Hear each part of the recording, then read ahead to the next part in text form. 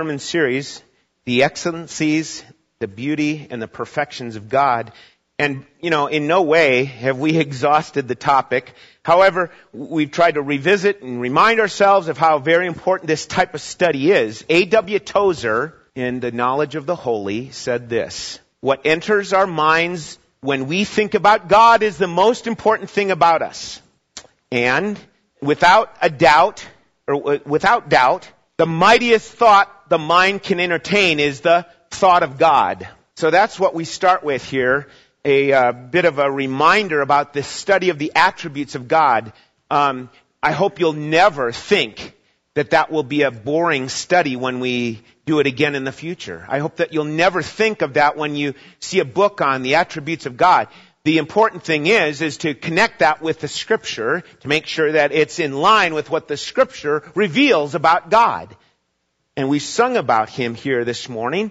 The idea of studying the attributes of God as revealed in Scripture proves to be stabilizing and securing in your life. With all that goes on in our world, think about that.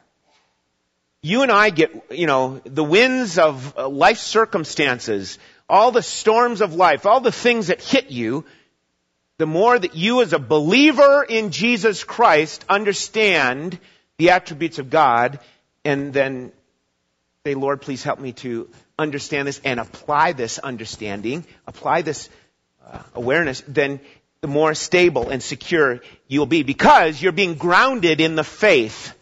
That's what's happening when you study the character of God, the attributes of God.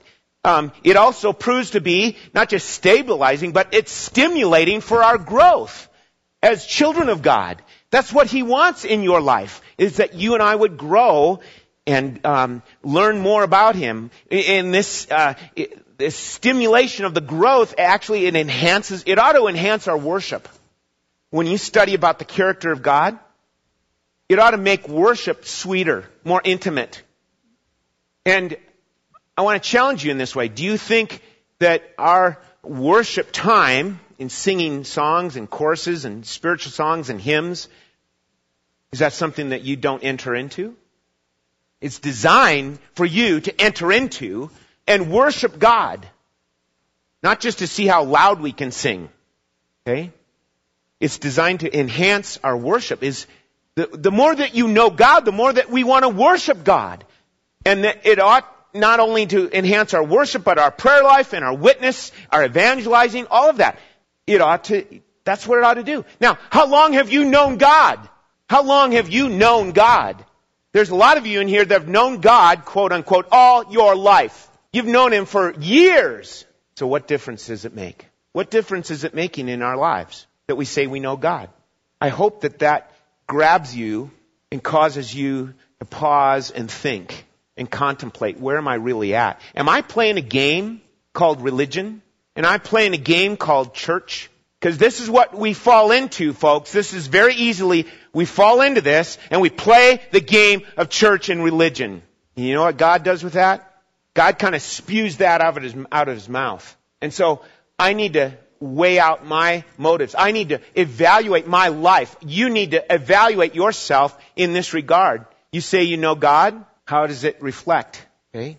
How does it reflect in your life? See, all of this points us to what you and I were made for. You were made for something. Okay?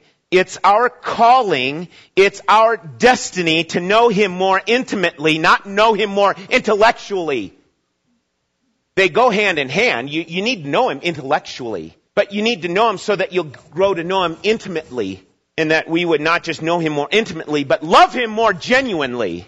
We could all say, I love the Lord. We raise our hands, yep, love the Lord.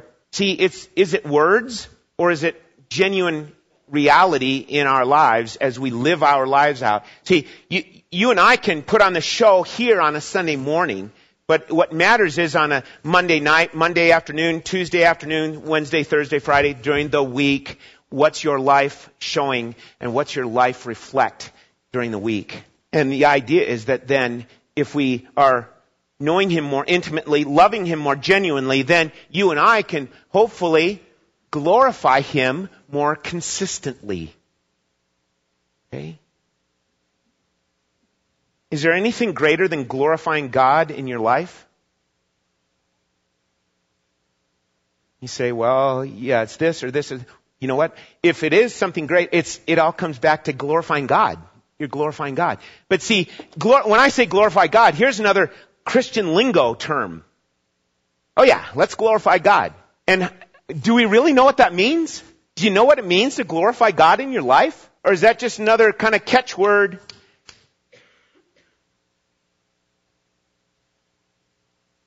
So, I want to conclude, this is all my introduction still.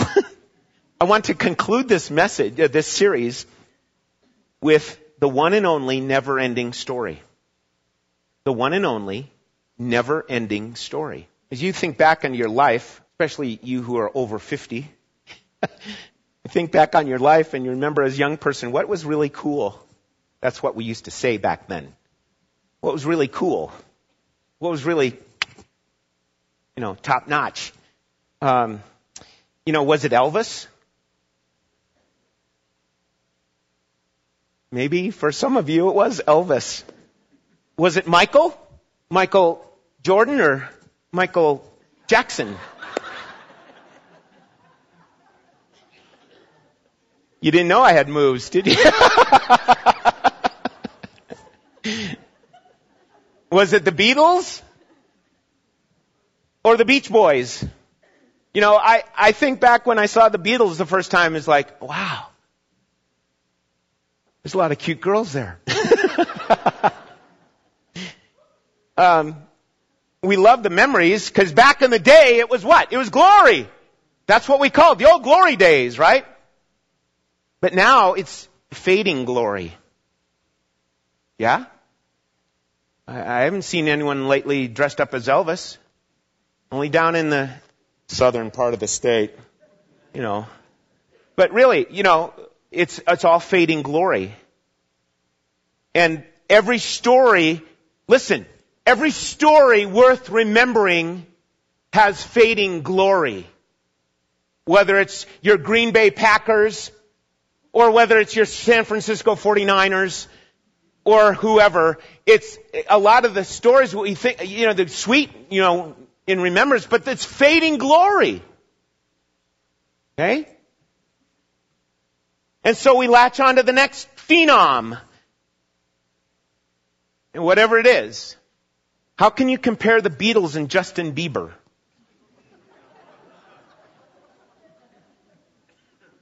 It's what's attracting? Lady Gaga? All that. It's like, and these are the leading Twitter people in the world. Whatever that is, I'm still trying to figure out my smartphone. So, the point is, the glory of God does not make the top 10 list in my life. The glory of God does not make the top 10 list in your life. It stands like veiled behind the curtains in ancient times, or whatever that is, right? That's where the glory of God kind of gets left. But see, this is the very thing that you and I were made for. What does the Shorter Catechism, Westminster Shorter Catechism say? Man's chief end is to glorify God and enjoy Him forever. And somehow we put other stuff, we acknowledge that and we say, oh yeah, got that. Check it off. Good. Way to go. But in my practice, in my lifestyle, in my conduct, in my behavior, that's not very close to my heart. I acknowledge it intellectually, but how does it connect into my behavior? And that's our challenge. So, here we go. The idea of glorifying God in our lives. We start with the idea of what's glory mean? What does glory mean? I thought I'd bring out all my pictures from my office to show you the glory of my life. My wife, my children, and my grandchildren. I've got pictures that you've got pictures of the glory of your family in your life. They reflect you as an individual. It's kind of like what we understand about glory. It's hard to define glory. It's like beauty. You try and describe beauty or define it. So the word that we have for glory, there's a number of them, but one of them in particular is kabod. Kabod means weighty. Okay? It's referring to substance, heaviness. And back in the day, we call somebody, oh, that's really heavy. Ooh. Weighty.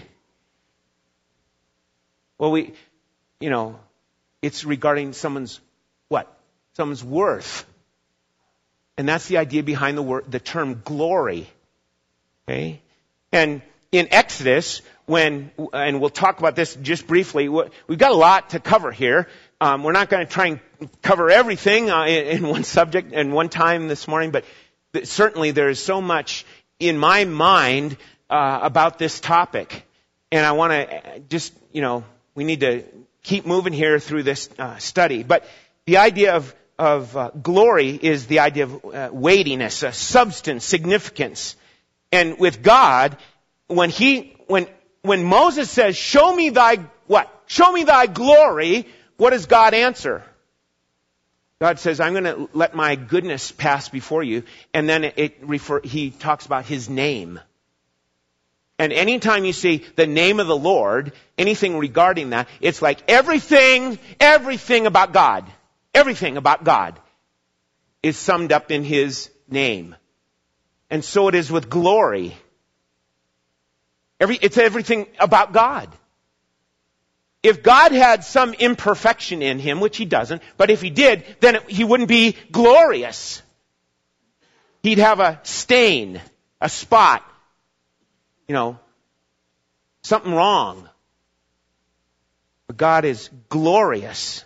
It's in his name. It's the fullness of all that he is. It's his character, his nature, his holiness, wrath, love, anger, mercy, grace, justice, and all the attributes that we could pile up here together and say, here's the attributes of God. And you know what? It's glorious. It's glorious. So, I want you to understand some things with each of these points. You look at the your outline in your bulletin, and some of these things will run through rather quickly. But I want to start with that the glory is revealed in creation. And we understand that with when God, what's the first recorded word of God in Genesis 1? Let there be light. And that's significant because it's not just physical light, but now there's going to be a spiritual sense to that, a figurativeness to that truth throughout Scripture. When God said, let there be light, there was light. But also, as we study the Word of God, we can understand here's this figurative use of light going all throughout the Scripture. So, it's a theme that's very significant to the overall theme of the Bible. So, this is the first display of the glory of God. Here's his creative work, and it's light, and it's glorious. And all the rest of his creative work follows this one. So Genesis 1:31 says, God saw all that he made and it was very good. Okay? So along with this and many other verses, it instructs us and counsels us about the glory of God being clearly revealed, clearly seen. So you have some references there at number 1, Genesis 1:31, Psalm 19:1. The heavens declare the glory of God. And the skies proclaim his handiwork. We like to say God's fingerprints are all over the place. It's just that you and I don't assign credit to him in that way. But his fingerprints are everywhere. Some people will say, no, it's evolution. God kind of kicked it into action and everything evolved. But no, God spoke, Psalm 33, and it happened. It stood fast. And what we see on the earth and the atmosphere around the earth, it's glorious. Then you get the telescopes. And you go off and you start course, we don't have to do a whole lot in northern Nevada on a clear night. You can see the Milky Way. Oh my goodness. What in the world are we dealing with there? How many stars are in the Milky Way? I don't know. Do you? And the Milky Way is one galaxy. See, we don't take a whole lot of time to stretch our minds with that thought. And then we keep coming back and say, see, it had to have been a Big Bang thing. You know, how could any, it's because you and I make little gods. We make God into a little whatever. God is great and glorious, and He spoke and it happened, and there's the Milky Way. There's the galaxies. Psalm 19 verse 1. Psalm 33. But you know what? The next reference you need to make a correction. It's not Psalm 9, it's Psalm 8. It's very important because, you know what?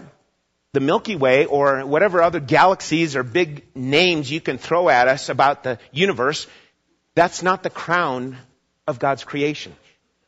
Psalm 8 talks about man being the crown, and he's received glory and honor.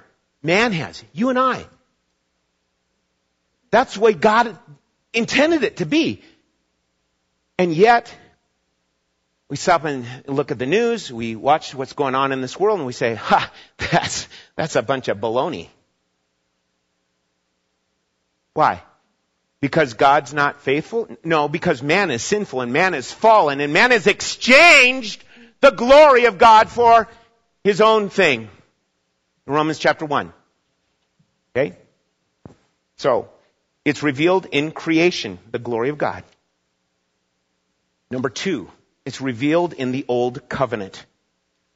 Revealed in the Old Covenant. And by what I mean by this is basically you see the glory of God in the Old Testament, and we call that, here's the Old Covenant. How God worked back in those days, it was through the Old Covenant. It was by a type. Here's God doing things with His people Israel and showing there's something going on here. Something going on, and there's truth happening, and God's working, but He's pointing to something greater that's coming, and that's going to be the new covenant with Jesus, the Messiah. Okay? But here in the Old Covenant, the Old Testament, God shows His glory. And we're familiar with the term Shekinah, the Shekinah glory. Okay? So, letter A, with Moses. It's in God giving the law. What happened at Mount Sinai? Visually speaking, we're given the description that a cloud descended and covered the Mount Sinai. Okay? And Moses, at one point, the people sinned with the worship of the golden calf. The tablets were broken. God said, okay, here's the second giving of the law. I'm going to, give and at that point is where we find in Exodus 33 and 34, Moses asking God, show me your glory. What a moment. And that's where we get that, what I said earlier. Here's God giving, He's gonna, it's summed up in His name and who He is. Okay? And you can read those references at another point, but they're there for your referencing there. Okay? So God shows His glory to Moses, and Moses came down, and what did the people see in Moses? Woo! Light shining from Moses' face. Oh, that's cool. That's amazing. And what did Moses have to do? Put a veil on, right? Why did he put the veil on? Because the glory was fading. The glory was fading. Interesting little note. Keep that in mind. Glory was fading. So he put the veil over his face. Okay? So, and not just there with Moses, but in their wilderness wanderings, letter B in your outline, in their wilderness wanderings, God shows His glory in giving them guidance. Not just giving them the law, but now giving them guidance and protection with the cloud, the pillar of the cloud and the pillar of fire that guided his disobedient wandering people in the wilderness. And they followed that. You can see the reference there, Exodus 40. We're not going to look it up. Okay, but you have that. You can go look that up afterwards. Not just with Moses, their leader, but in their wanderings, their guidance, but now in letter C, in their worship, showing forth His supremacy. That's what He does in filling the tabernacle. What was the tabernacle? Here's the center of their, what? Of their worship in the wilderness. The tabernacle. So you have in Exodus 40 that the glory of the Lord filled the tabernacle. And it's not stopping there. It goes on to how the glory of the Lord later on when the people settled in the land. And what do they okay, here comes Solomon. Solomon builds up the temple. And once that's completed, 1 Kings chapter 8 verse 10 says the glory of the Lord filled the temple. Okay? So, revealed in creation, revealed in the Old Covenant. Now, mark down, if you're taking notes, mark down 1 Samuel chapter 4. Remember what I said about the word glory? The word glory. Anyone remember how I pronounced that? The word glory means weightiness, significance, heaviness. It's the word kabod. 1 Samuel chapter 4. They name the little baby that's born there Ichabod. Remember this? Ichabod.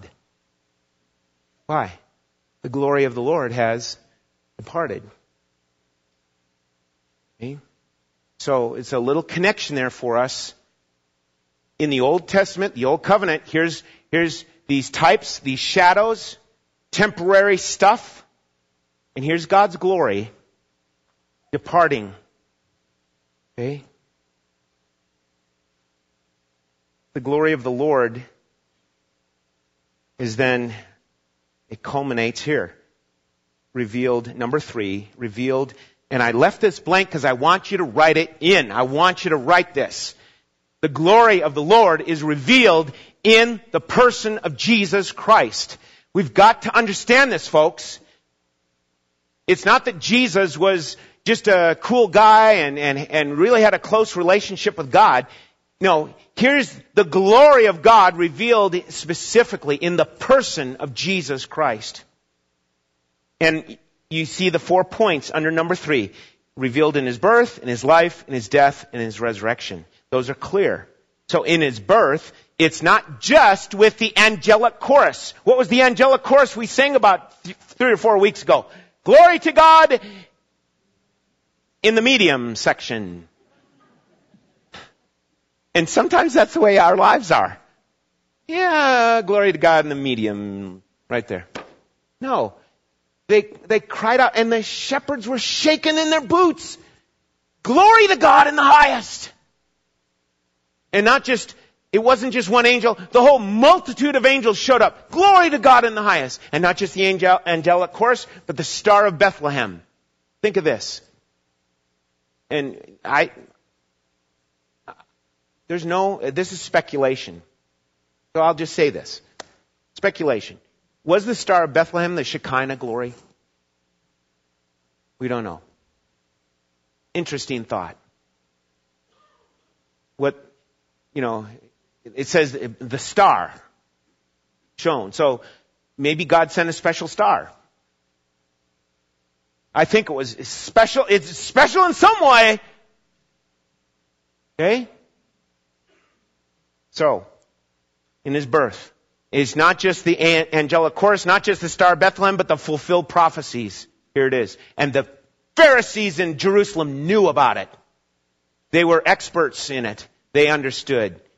They didn't believe. And not just the fulfillment of prophecies, but add in the orchestration of the protection of the infant Jesus. The orchestration. All of God's sovereign control. Get out of this place, get to Egypt. Why? Those soldiers are coming, they're killing all the baby boys, 2 years old and younger. God's orchestration. Is God in control? Yes. Okay, letter B. The glory of God is revealed in the person of Jesus Christ in his life. This is very important here. In John's gospel, Christ's life, we find it like, here's a summarization that he was, you start reading John chapter 1, he was in the beginning. That's paralleled with Genesis 1. You need to understand that. Here's a connection back to the very beginning. Genesis 1. Jesus was there. And that upon his incarnation, he came, and verse 14, John chapter 1, verse 14, he became flesh, incarnation. That's what we get. And he made his dwelling among us. And the very next phrase is, and we, the disciples, John says, and we have seen his glory. Okay? The glory of the NIV says the one and only Jesus, Son of God. The one and only Son of God. Only begotten. And what's next? Look at John chapter 1. I'm sorry, I'm just getting excited here. John chapter 1. We need to see this. Verse 14. And the Word became flesh. Incarnation. God became flesh. The God-man. God in a body. And he dwelt among us. He pitched his tent. Tabernacled. There we go again. Back to the Old Testament. Tabernacled among us. Right? And we saw his glory. The glory as of the only begotten from the Father. What does it say next? Full of grace and truth. Okay? Glory is pointing to grace and truth. Or there's the connection there. We saw his glory. And what was he full of? Glory. No, grace and truth. Here's the thing, folks. Jesus was full of grace and truth. Maybe I've mentioned this in the past, but for us, we got some people that are really, high in grace. And they're low in truth. Or maybe we got some people that are high in truth, acknowledgement, and little needy and lacking in grace. Whatever it is, I don't know. I'm not trying to label everyone, but you know what? No one is full of grace and truth except for Jesus. You and I are growing in the knowledge, 2 Peter 3:18. We're to grow in the grace and the knowledge or the truth about Jesus. So we're on a pilgrimage to keep growing in the grace and the knowledge, or the grace and the truth about who he is. And that's one of the entrapments of theology, is that we can have people thinking, I got it all down. I got all this stuff down. There's no one that has it all down. And so we need to keep humble, keep growing in our knowledge and in the grace of our Lord Jesus. That combination is what Jesus came full of. Okay? Now, you're in John chapter 1. Turn over to John chapter 2. Real quick. John chapter 2. All of a sudden he's, talking. It's the Passover of the Jews. And it was near, and Jesus went up to Jerusalem. He was found in the temple. And he's, saying take these things away, stop making my Father's house a place of business. His disciples remembered that it was written, verse 17, zeal for your house will consume me. Then the Jews then said to him, what sign do you show us as your authority for doing these things? Ha ha. What does he say? Destroy this temple. Where was he? Near the temple. And he says, I'm going to destroy this temple and raise it up in 3 days. What did the Jews know about the temple? What did the Pharisees know about the temple? Well, that's the, quote, dwelling place of God. Where the Shekinah glory was, right? There's the connection with the temple. And Jesus is talking about the temple he's going to destroy. What's he talking about? He's talking about himself. He's talking about himself. There's a new shift in things, right?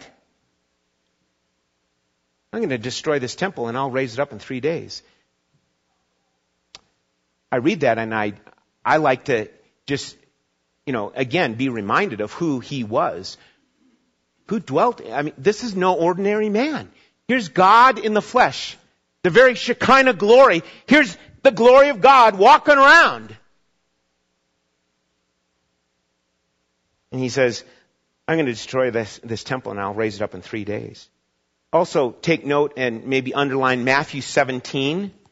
Matthew 17, that reference there is when Jesus went up to the mount. This is now probably north of Galilee. And he went up to the mount there, and with Peter, James, and John, they went up, and woof! There's the glory of God revealed. He is transfigured before them. And his face, get this, his face shone brighter than the sun. His face. And his clothes were like bright white. Here is God in a body. And he's showing forth his glory. It's interesting to note what Peter says about this experience in 1 Peter. He says, and now we have a more sure word of prophecy. Peter points back to the Word of God in light of his experience on the mountaintop of transfiguration. And Peter's saying, we've got a more sure word of prophecy here in the written Word of God. This is God's Word. So, God's glory on display in his life. Letter C, in his death. John chapter 12. Look at John chapter 12, verse 23. And on the next day, John chapter 12, verse 23. And Jesus answered them, saying, the hour has come for the Son of Man to be glorified. He's finally said it. Earlier, he would keep saying, no, the Son of Man is not yet to be glorified.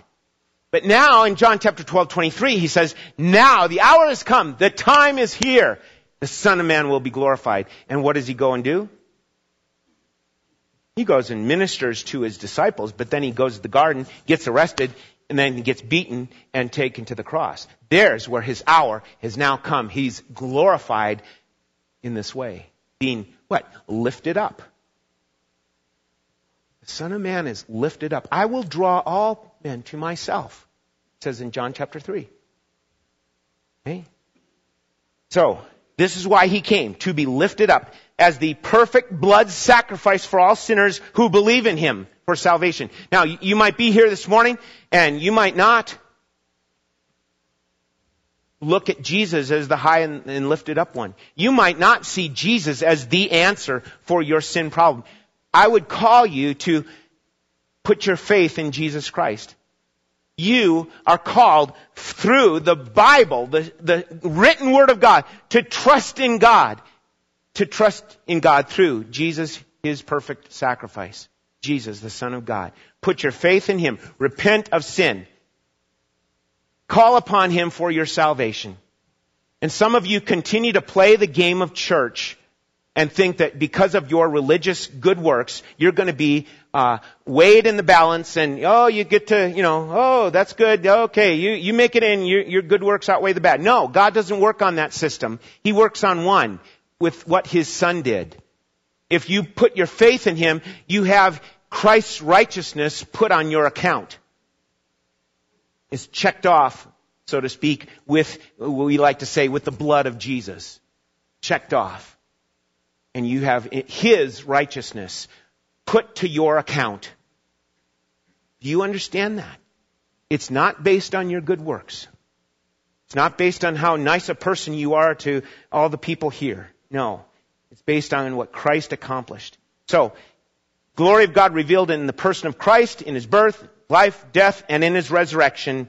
And that's obvious. I want to just encourage you to look those verses up. It's obvious in his resurrection. Who's seen a guy get up and walk around and walk through doors and have holes in his hands or wrists and eat fish and do all that?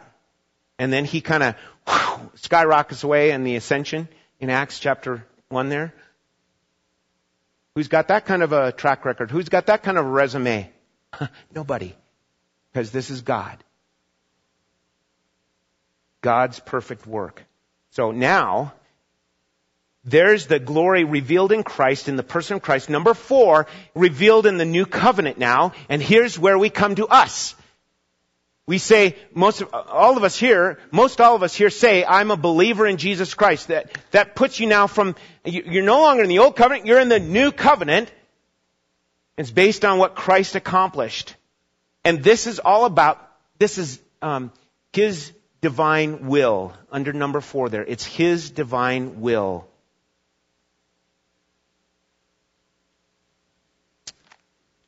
2 Corinthians 4 verse 6 said, God who said, light shall shine out of darkness, is the one who has shone in our hearts to give the light of the knowledge of the glory of God in the face of Christ.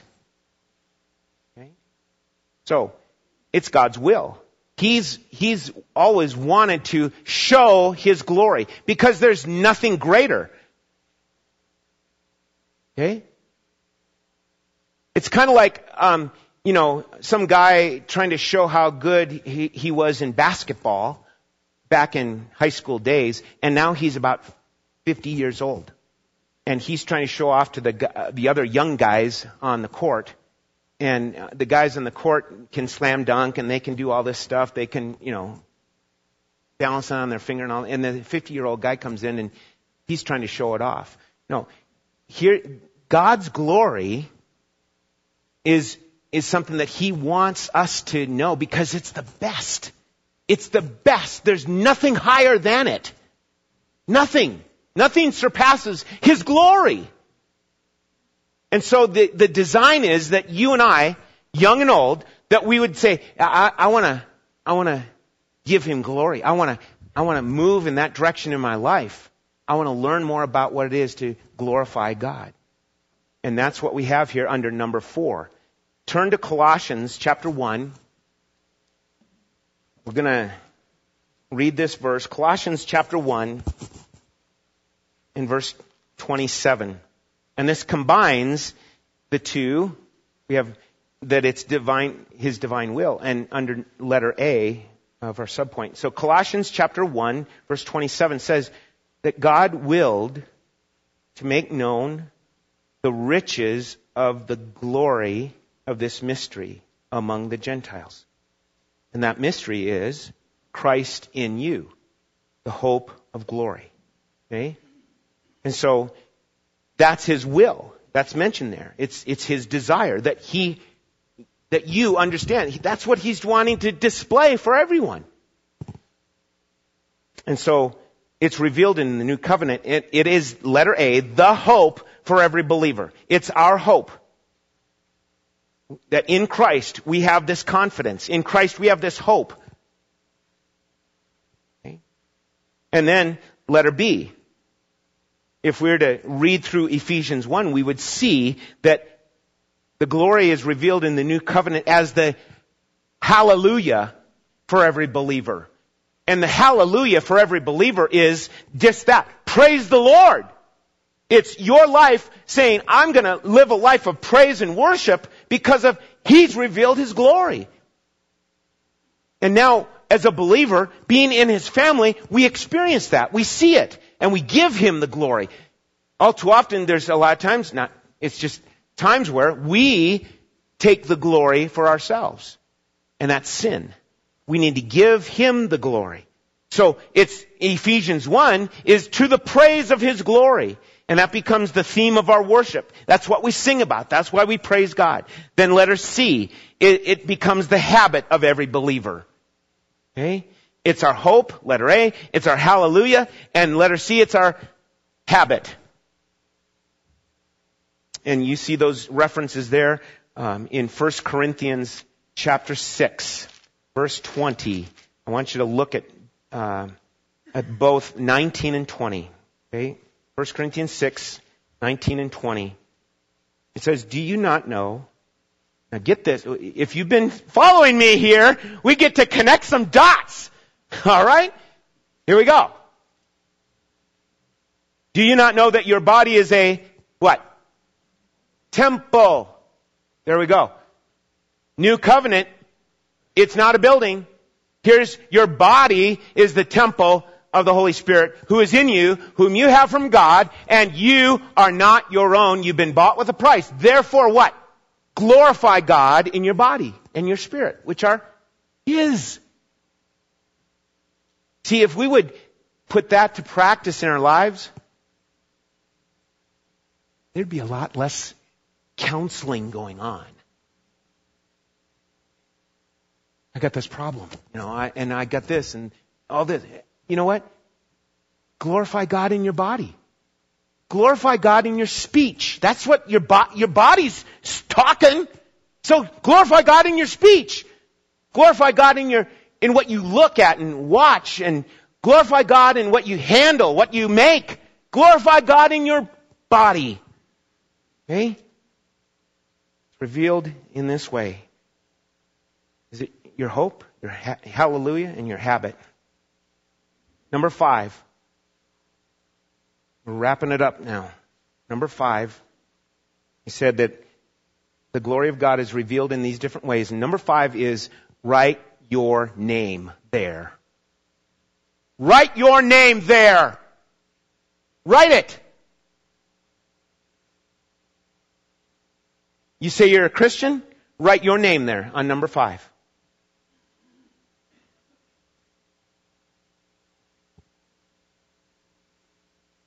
I want you to open your Bible, turn to 2 Corinthians. Please look at this verse with me.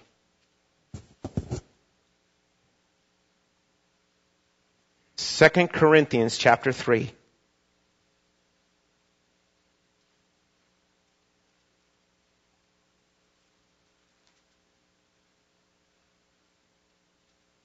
I want you to look at verse 12. Therefore, having such hope, we use great boldness in our speech, and we are not like Moses. There's a connection. Who used to put a veil over his face so that the sons of Israel would not look intently at the end of what was fading away. Their minds were hardened until this very day at the reading of the Old Covenant. The same veil remains unlifted because it is removed in Christ. But to this day, whenever Moses is read, a veil lies over their heart. Talking about the Jewish people. But whenever a person turns to the Lord, turns to faith in Jesus, the veil is taken away. The Lord is the Spirit, and where the Spirit of the Lord is, there's liberty. You're free. You're free from the requirements of what?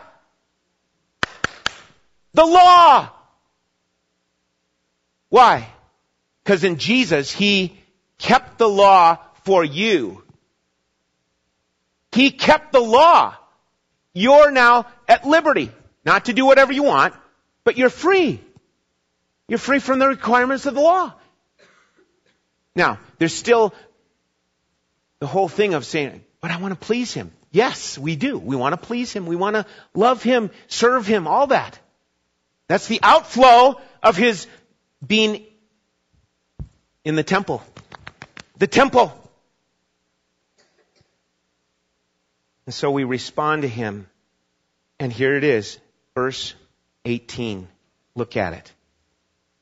But we all, with unveiled face, beholding as in a mirror the glory of the Lord. What happens? Being transformed into the same image from glory to glory. That's one situation in life after another. Here's more and more that happens. And I'm being transformed. Why? Because I'm looking in the mirror of what?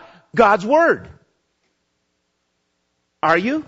Are you looking in the mirror of God's Word? James chapter 2 or 3 there? Don't have that reference, but it's in James where he refers to the Word as here's the mirror that we look at. And we see ourselves for who we really are. Now, you put under number 5, the glory of God revealed in, write your name in. Now, here's the quick, practical side of it all. Letter A, shining in my mind. What's shining? The glory of God. Shining in my mind. Why? Because I'm in the Word of God. I'm wanting to read it and learn of it so that it transforms my mind. So, Romans chapter 12, verse 2. Be transformed by the renewing of your mind. Then you will be able to test and prove what the will of God is. Letter B. Is it shining in my affections? My affections. Not just my mind, but my affections. What is it I like? What do I like doing in life? What do I love about life? Is it shining in my affections? Philippians 1, verse 21. For to me to live is Christ and to die is gain. Along with Philippians 3, verse 7. What things were gain to me, those things I've counted as loss for the sake of Christ. To be found in Him, not having a righteousness of my own, which is from the law, but that which is through faith in Christ. Faith in Christ. It comes back to the person of Jesus. Letter C. Is it shining in my thoughts now? I'm sorry, my actions. In my deeds. In my actions. It's not a matter of what we have made it into, getting proper or right theology or a right theory for my life. God wants to take it all and translate it into deeds, actions. Look at Ephesians chapter 2, verse 10. Write that down. Ephesians 2:10. We are created for what? Good works. That's what he says after he tells us that we're saved by grace. We are created as God's workmanship, created in Christ Jesus for good works. And letter D. Letter D. We said, shining in my mind, the glory of God. Shining in my affections, the glory of God. Shining in my actions, the glory of God. Letter D, shining on and on and on and on and on. Forever and ever. Amen. Right? Because there's a future that you, Christian, have with Him forever and ever. God is glorified in your life as we take in the Word of God, as we put it into practice, as we say, God, speak to my life, speak to my heart. But the question is, will your story, we talk about the never-ending story, will your story reflect His or your will? Will your story reflect your choices or His choices for your life? Will your story reflect your desires or His desires? What's it going to be? I think all of us, we get the answers right on the test and check it off on the white paper test. But what will it be like in life as you live out your life? And so the more that you are taking in the Word of God, the more that He's going to show Himself and guide you in the way that He wants you to go. Let's pray together, and we want to shift our thinking now in this way of glorifying God as we receive communion, as we remember what He did for us. If you're here, you're new here, and you profess faith in Jesus Christ, we welcome you to partake of communion. If there are children here who have not yet come to faith in Christ and they don't yet understand some of the issues about communion, please don't allow them to take. Let's talk about it, and we want to help with that understanding in your children's lives. And if we can be of help in that, we'd like to do that. I'd like for the men who are serving to come at this time and stand up with me.